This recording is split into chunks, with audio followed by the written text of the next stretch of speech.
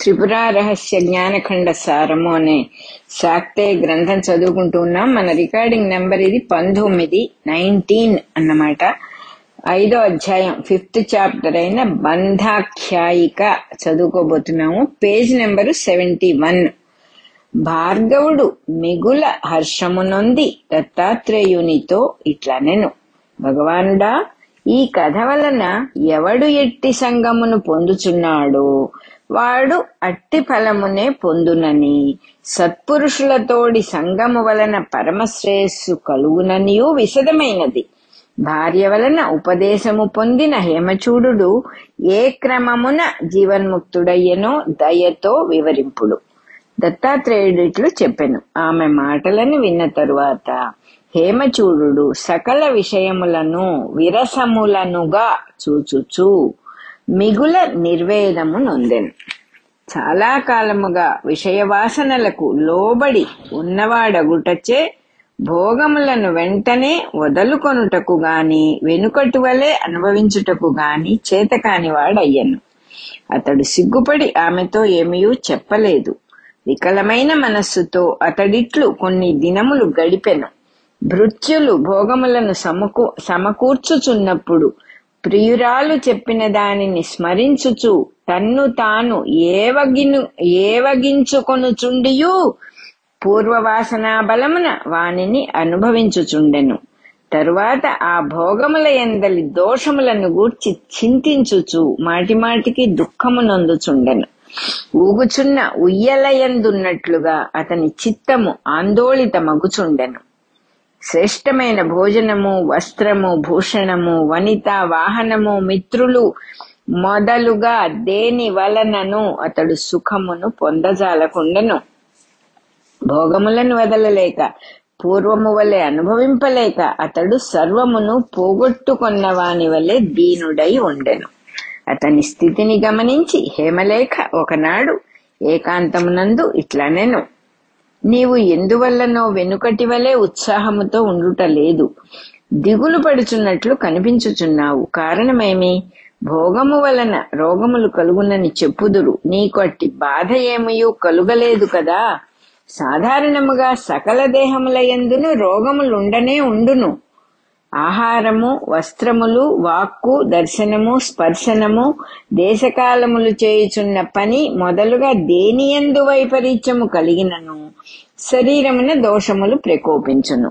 కావుననే అవి మనకు తెలియకుండగానే రోగములను కలిగించుచున్నవి. అవి పైకి వచ్చిన తరువాత వానికి చికిత్స చెప్పబడుచున్నది. పుట్టని రోగమునకు ఎవడునూ ఎక్కడనూ చికిత్స చెప్పలేదు కదా. కావున దేని వలన నీకు దుఃఖము కలుగుచున్నదో చెప్పుము. హేమచూడు ఇట్లనెను, నీ మాటలను విన్నప్పటి నుండి వెనుకటి వలె దేని వలనను నాకు సుఖము కలుగుటలేదు. ఉరిశిక్ష విధింపబడిన వానికి ఏ భోగమైనను ఎట్లు సుఖమును కలిగింపదో అట్లే నాకును మా నాయనగారు సమకూర్చుచున్న భోగములేవియూ సుఖమును కలిగించుటలేదు. వెట్టి చాకిరీ చేయుచున్న వాని వలె ఇంద్రియ వాసనలకు లోబడి వర్తించుచున్నాను. ఏమి చేసినచో నాకు సుఖము కలుగునో చెప్పుము. అప్పుడు హేమలేఖ తనలో ఇట్లనుకొనెను, ఈతనికి నా మాటల వలన నిర్వేదము కలిగినది. ఈతని యందు శ్రేయస్సునకు బీజమున్నది. కావుననే ఇట్లయ్యను. ఎవరి యందు శ్రేయస్సు యొక్క బీజము ఉండదో అట్టి వారికి ఎట్టి బోధనల వలన కూడా రవ్వంతయు మార్పు కలుగదు. స్వాత్మదేవత అయిన త్రిపురాదేవిని ఎప్పుడో ఒకప్పుడు చిరకాలము ఆరాధించి ఉన్న వారికే ఇట్లు భోగముల యందు వైముఖ్యము కలుగును. పిదప ఆమె ప్రియునకు తత్వమును బోధింపదలచి తన పాండిత్యమును ప్రకాశింపనీయక ఇట్లు చెప్పెను, పురాతనమైన నా వృత్తాంతమును వినుము. పూర్వము మా అమ్మ నాకొక చెలికత్తె నొసంగెను. అది సహజముగా మంచిదే అయినను శూన్య అనే దుష్టురాలితో సఖ్యము కలిగి ఉండెను. విచిత్రములు వివిధములు అయిన విషయములను ఆశ్చర్యకరముగా సృష్టింపగల ఈ దుష్టురాలు మా తల్లి కన్నుగప్పి నా చెలికత్తెతో చేరుచుండెను. దానిని నా చెలికత్తె వీడజాలకుండెను. నేను కూడా నా చెలికత్తెను వదలలేకుంటిని. నేను దాని యొక్క నిర్మల స్వభావమునకు లోనై దానిని వదిలి క్షణము కూడా ఎచ్చటను నిలువజాలకుంటుని. ఆ దుష్టురాలు రహస్యముగా నా చెలికత్తెను తన కుమారునితో చేర్చెను. వాడు సురాపానము చే మదించిన మూఢాత్ముడు. వాడు నా ఎదుటనే ఆమెను ఆక్రమించి భోగింపజొచ్చెను. అది వాని చేత అనుభవింపబడుచు నన్ను ఎప్పుడునూ వీడకుండెను. నేను కూడా దానిని వదలలేకుంటిని. తరువాత ఆ మూఢునకు వాని వంటి వాడే అస్థిరుడు అని కొడుకు పుట్టెను. వాడు వెంటనే యువకుడై అతి చెంచలుడయ్యెను. తండ్రి యొక్క మూఢత్వము నాయనమ్మ యొక్క గుణము కలిగి వాడు అనేకములైన చిత్ర విచిత్ర విషయములను నిర్మింప సమర్థుడై ఉండెను. వాడు స్వయముగా పెక్కు విషయములలో విశారదుడయ్యును. శూన్యాను పేరుగల నాయనమ్మ చేత, మూఢుడు అను పేరుగల తండ్రి చేత నిపుణతను పొంది అత్యంత శీఘ్రము అకుంఠితము అయిన గమనము కలవాడయ్యను. ఇట్లు జన్మచేత నా సఖి మంచి స్వభావము కలదయ్యును. దుష్టురాలి సాంగత్యము చేత చాలా మాలిన్యమును పొందెను. ఆమె ప్రియునియందు పుత్రునియందు అత్తయందు దృఢమైన అనురాగము పొంది నన్ను క్రమక్రమముగా విడిచిపెట్టెను. నేను సహజముగా సరళమైన స్వభావము కలదానను అగుటచే ఆమెను వదిలిపెట్టజాలక ఆమెనే అనుసరించుచుంటిని. అంతటా ఆ మూఢుడు ఆమెను ఎల్లప్పుడూ అనుభవించుచుండుటయే కాక నన్ను కూడా ఆక్రమించుటకు పూనుకొనెను.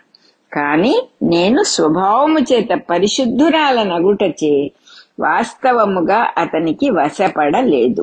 అయినను నేను ఆ మూఢునిచే అనుభవించబడుచున్నానని లోకములో అన్ని ఎడల పెద్ద అపవాదు ప్రబలెను.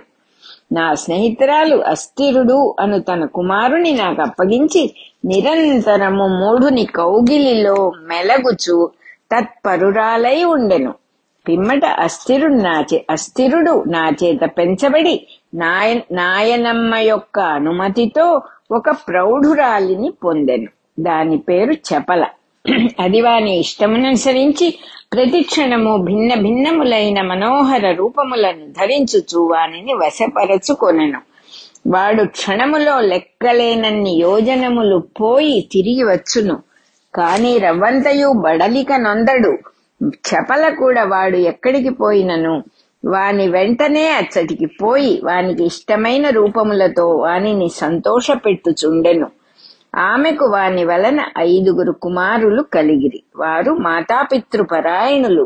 నా చెలికత్తె వారిని తెచ్చి నా దగ్గర ఉంచెను. నేను నా సఖియందలి అనురాగము చేత వారిని బలవత్తరులను కావించి తిని, వారు తల్లి చేత చక్కగా పోషింపబడి ఒక్కొక్కరు ఒక్కొక్కటిగా విచిత్రములు విశాలములు శ్రేష్టములు అయిన స్థానములను ఏర్పరచుకొని తండ్రిని తమ వశమనర్చుకొనిరి.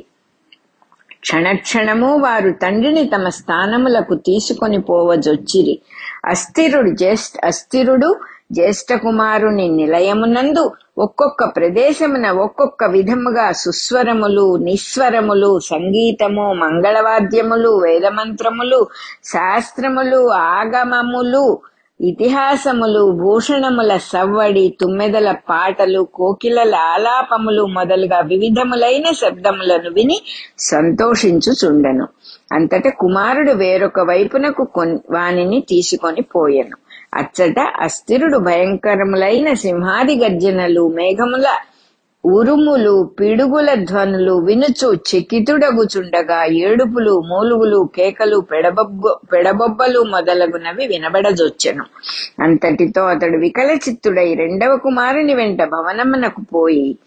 వాని భవనమునకు పోయి దాని యందు మెత్తగానున్న ఆసనములను శయనములను కఠినత వేడిమి చల్లదనము మొదలైన స్పర్శ గుణములను కలిగిన పదార్థములను ప్రియములైన వానిని అప్రియములైన వానిని కూడా చూచి అట నుండి బయల్వెడలెను. 3వ కుమారుని ఇంటి యందతడు కంటికింపుగా అనేక వర్ణములతో మనోహరముగా ఉన్న పదార్థములను భయంకరములైన వానిని భీభత్సముగా ఉన్న వానిని చూచుచుండగా 4వ కుమారుడు తండ్రిని తన భవనమునకు కొనిపోయెను. మన రికార్డింగ్ నెంబర్లో 19 అయిపోయింది. బంధాఖ్యాయిక అనే ఆ, 5వ అధ్యాయం మళ్ళీ కంటిన్యూయేషన్ ఉంది. ఇంకా మళ్ళీ చదువుకుందాం. 74 పేజ్ అయిపోయింది.